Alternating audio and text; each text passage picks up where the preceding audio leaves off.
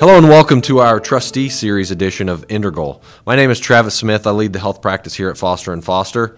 Hosting with me today is Jason Franken. Jason leads our pension practice at Foster & Foster and is a fellow of the Society of Actuaries and an enrolled actuary. Jason has over 20 years' experience as a pension actuary helping clients solve challenges associated with retirement benefit plans. Jason, welcome. Please take a minute to tell our audience a little more about your experience as a pension actuary. Great, thanks, Travis. As he mentioned, my name is Jason Franken. I'm a fellow of the Society of Actuaries and an enrolled actuary. I have been with Foster & Foster for 13 years now. Actually, I just celebrated my 13th anniversary last week. I have over nearly 25 years of pension consulting experience, so I had 11 or 12 years prior to joining Foster & Foster. I work with plans of all sizes, from smaller plans at the local level, communities across the state of Illinois, Florida, to much larger state plans, some in Arizona, and so I have a wide breadth of experience consulting with pension plans of all shapes and sizes. Great, thanks. The focus of today's conversation is really for our trustees, and whether those are trustees on pension plans or health and welfare plans. Jason and I are going to be discussing questions that we've received that relate to our areas of expertise from trustees throughout the country. These questions will help provide insights into the role of these trustees, and we hope will educate new trustees or trustees who've sat on boards for a few years. The first question that we have comes from a pension trustee in the Southeast. Is the funded ratio the best measure of the health of a pension plan? Well, that's a question that I get regularly, and the funded ratio is the one metric that everybody always points to. It's the one that shows up in the newspapers. In the state of Illinois, I read all the time about how some of our plans are 18% funded in some cases, or 45% funded in other cases. And that's people point to that because it's a metric that everyone thinks as being the one and only metric to judge the health of a pension plan based upon. And I would caution people from doing that. While it can be a good metric to look at, there are several other metrics that can tell you maybe even more information about where the pension plan is from a financial health perspective. And so I always like to compare two pension funds. They may have the exact same funded ratio, but they could be going in completely opposite directions. So just because two plans are 70% funded, there's nothing about that means that those plans are in the exact same financial position. And what I mean by that is one plan maybe has no retirees, and is just has actives, and there are no benefit payments that will be made from the plan for years, if not several years, or even a decade or two. Meanwhile, the other plan might have 100 actives and 400 retirees, and so the cash flow, the expected cash flow going forward is going to be much different than the other plan. So judging the pension plan by the funded ratio, like I said, is not a great, is not the only measure.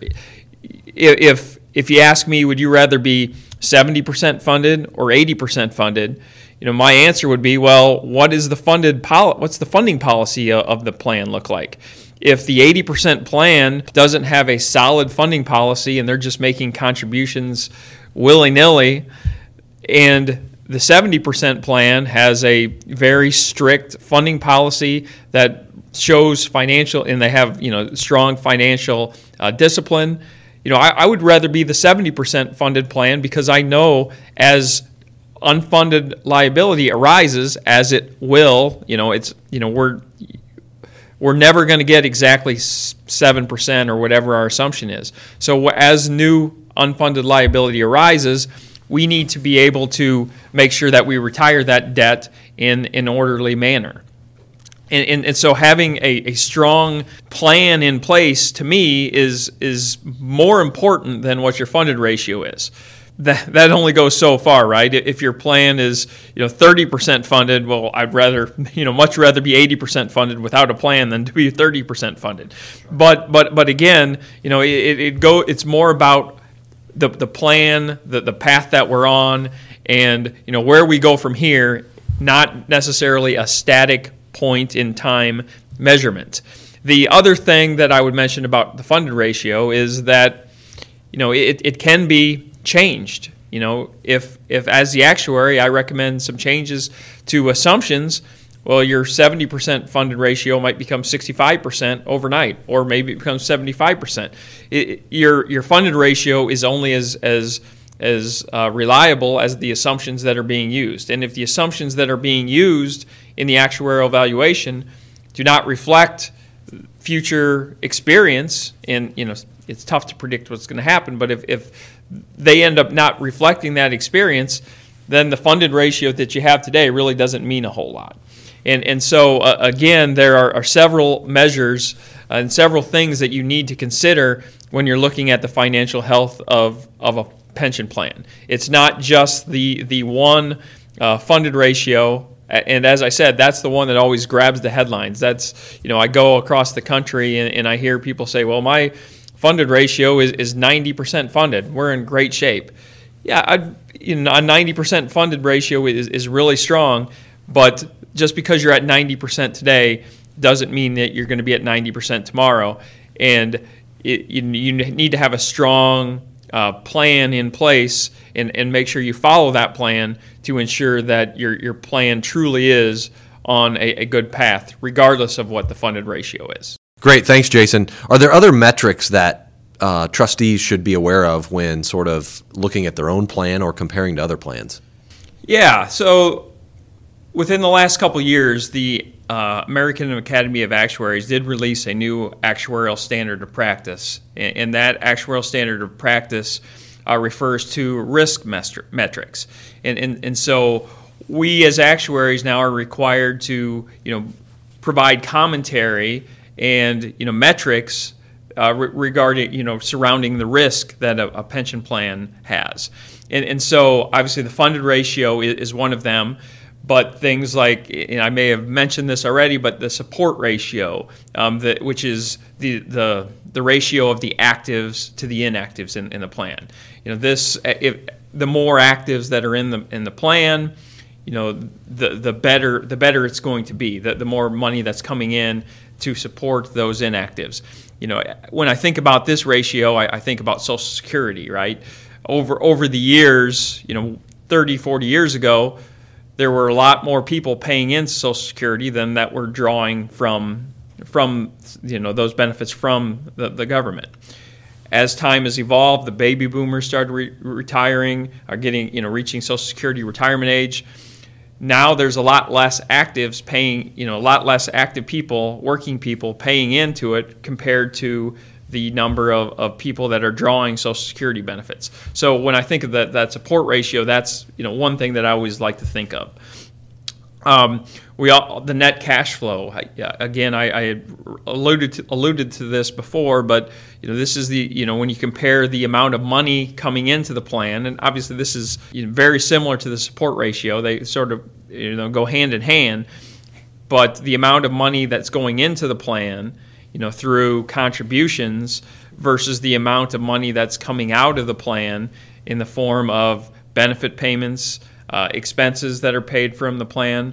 So that's another thing. The more positive that net cash flow is, the more money that we can, the more that we can expect the asset base of the plan to grow. If you have a negative cash flow, that usually happens when you have a mature plan.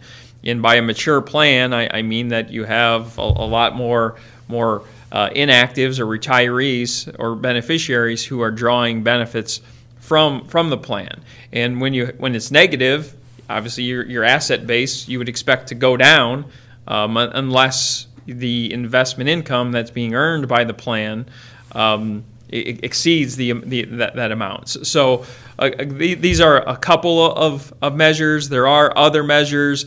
The asset volatility ratio. That's the market value of the assets relative to the total annual payroll. The total annual payroll obviously is the amount that's being paid to the active people.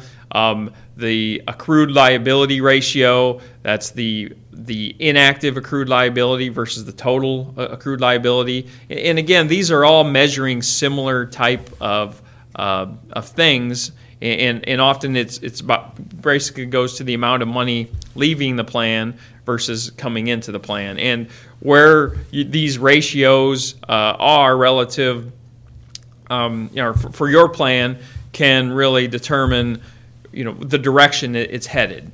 Other plans, even though they may have that same funded ratio, these other ratios and metrics might be different. So by looking at that, you could tell that, okay, this plan might be going in a different direction than my plan is headed, just because of these other metrics, and not just again focusing on the funded ratio. Jason, our next question comes from right here in Illinois. What is negative amortization, and how does it affect a plan's health? Well, that's a great question, especially coming from the state of Illinois, where unfortunately a lot of negative amortization has sort of been built in to the Illinois pension code. So I guess to summarize, at a very high level, negative amortization is when your payments, your contributions to your pension plan does not cover the amount that's being earned by the active employees plus interest on your unfunded liability. So by that measure, your unfunded liability is going to continue to increase even though you're making a payment, because your payment is not large enough to start paying down. It's really very similar to having a credit card balance of $1,000, and you're paying $100 per month of interest on that $1,000. But you get in your credit card statement every month, they tell you that the minimum is $25. So you make that $25 payment, you've satisfied your obligation for that month for the credit card company. But what's really happened? What's really happened is you've fallen further behind. Your balance was $1,000. You had $100 of interest, but you only made a $25 payment. So now next month, your balance is going to be $1,075. That, in a nutshell, is really what negative amortization is. And this is, negative amortization really comes from the methods that are being used to pay down your unfunded liability. There are several variables that you need to consider when you're determining your amortization payment. How long of a period is your amortization going to be? That's very similar to a mortgage, right? Are you going to have a 15-year mortgage? Or are you going to have a 30-year mortgage? So that's one factor. Is it going to be an open amortization or a closed amortization or layered amortization? And what that just tells you what. Is a closed amortization is if I have a 30-year period, it's going to go 30, 29, 28 until that liability is paid off. An open amortization would be, okay, it's going to be a 15-year amortization every year. A layered amortization, there's each year a new layer is created, so you end up with your unfunded liability being really 30 different payments or 20 different payments or whatever your period is, and all of the payments are at varying points in the repayment process. And so those are the different kinds of amortizations. There's also the level dollar versus the level percentage of payroll.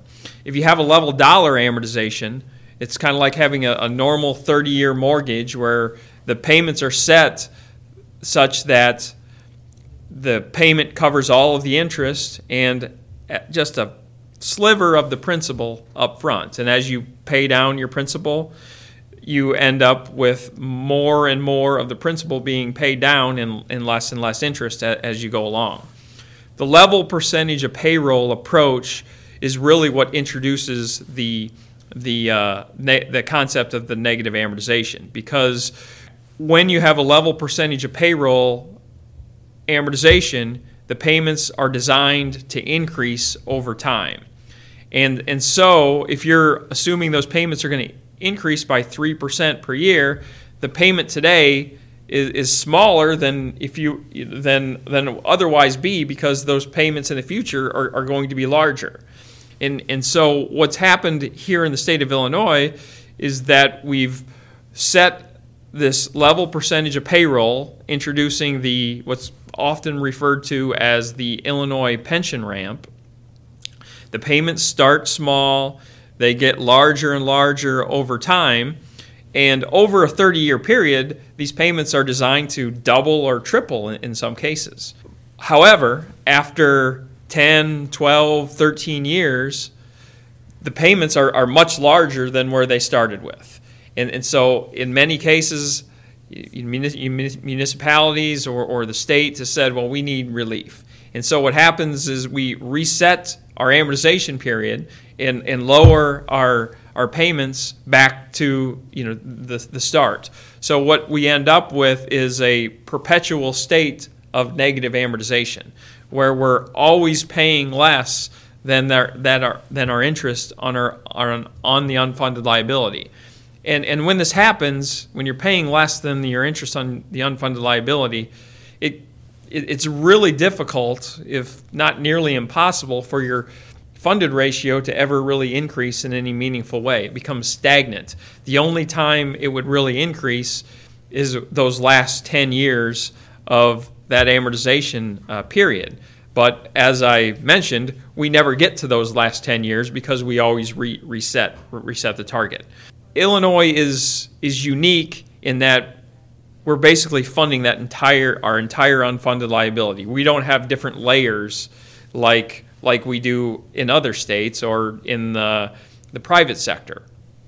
So if we have different layers, it really doesn't completely eliminate the problem, but it severely reduces it. And that's because if you have a 20-year payment on the level percentage of payroll approach, there's all sorts of negative amortization on that payment. So having one base with that level percentage of payroll approach really is what creates the problem.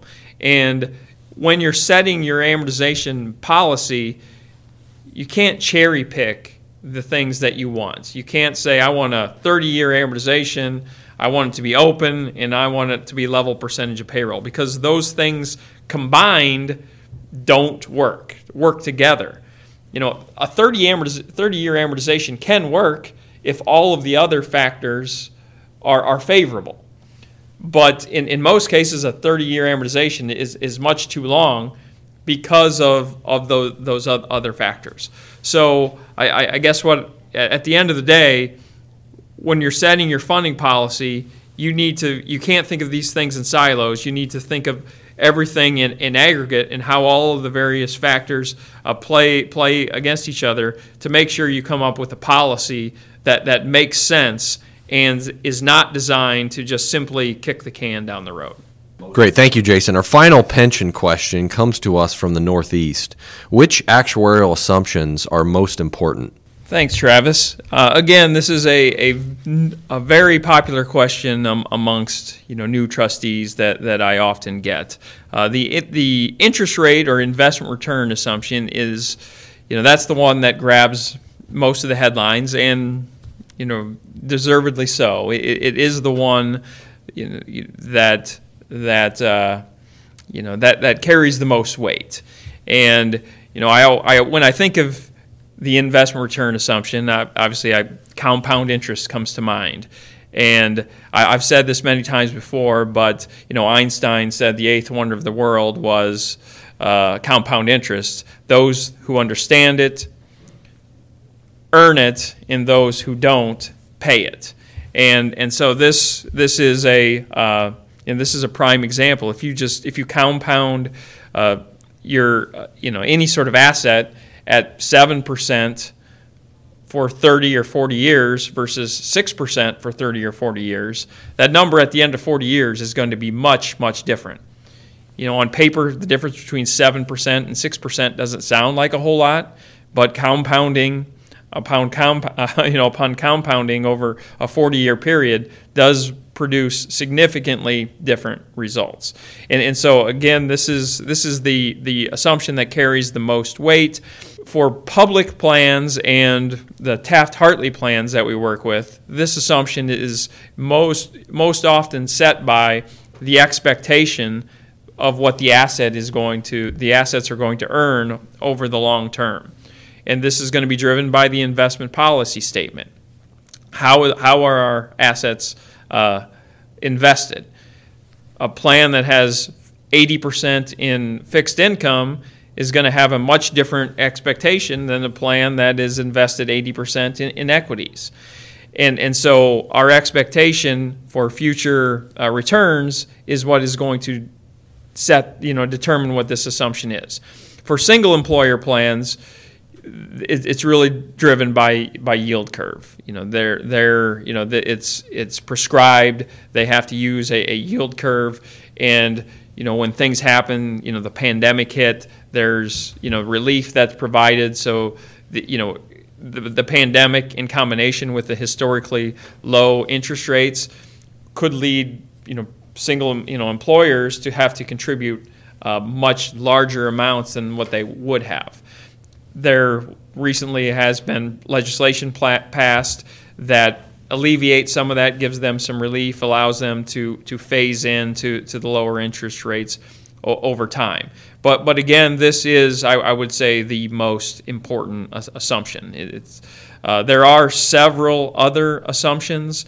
The mortality table is obviously one that is very important for the valuation of pension plans. The Society of Actuaries often does mortality studies that are, they're done usually every decade or so. The last bit, there's been a couple studies that have been completed in the last decade. There's a RP 2014 table, which was released, 15 or 16. I can't remember exactly when it was released, but that was based on private sector pension plan data from across the country. There has also been a public sector study that was completed in 2019. It's called the Pub 2010. The 2010, don't let that fool you. It was released in 2019. We'll have to bring that up with the Society of Actuaries to, it's a little bit confusing, but those tables were set based on experience in public sector plans from across the country. And in those tables really reflect what's happened from a death perspective. One of the things that we have to do as actuaries is determine, okay, what's going to happen in the future. So we can't just simply use the table that's there today, because as we know, over time, life expectancies have increased. And so we have projection scales that we use to build in future mortality improvements. So this is a pretty complex assumption to determine how long people are going to live. But for pension plans, that's really what determines the liability of a plan. If everybody lived according to the 1965 railroad or coal miners' mortality table, well, the liability would be much different. But just because we use that table, that doesn't mean that's how long people are going to live. So we need to accurately reflect the life expectancies of the members. And the new mortality tables with the projection scales help us do that. We also have assumptions on retirement age. When are people going to retire? In private sector plans, usually that's around 65 is the average retirement age, or maybe even a little later. Social Security normal retirement age is age 67. But for other plans that we work with, such as public safety plans, they have much earlier retirement dates. They could retire early as age 50 if they have 20 years of service, let's say, or in some cases there's a 25 or 30 and out. So people could be retiring in their late 40s even if they haven't reached age 50. We have to look at each particular plan and say, okay, this person or this plan has a 55 and 20 requirement. Some people might retire early, but there's usually some sort of early retirement reduction. But we need to set assumptions based on what we think the actual experience for the plan is going to be. There are other, what I'll call, demographic assumptions. The investment return assumption was an economic assumption, and there are others of those that I'll get to in a second. But other demographic assumptions include disability rates. This is another one that is usually pretty important for public safety plans. Termination rates. How many people are going to leave the company before they reach retirement eligibility? So those are, like I said, demographic assumptions. Other economic assumptions are the salary increase assumption. That determines what a member's pay is going to be at retirement. And I would say the majority of pension benefits are based on some salary in some shape, in some form. There are other pension plans that are fixed dollar, for example, and are independent of salary, but most are based on salary. So having some sort of assumption to help us determine what their pay is going to be at retirement is extremely important. Inflation, which is obviously part of the salary assumption, but inflation can be, an important assumption as well, especially for those plans that provide post-retirement cost of living adjustments.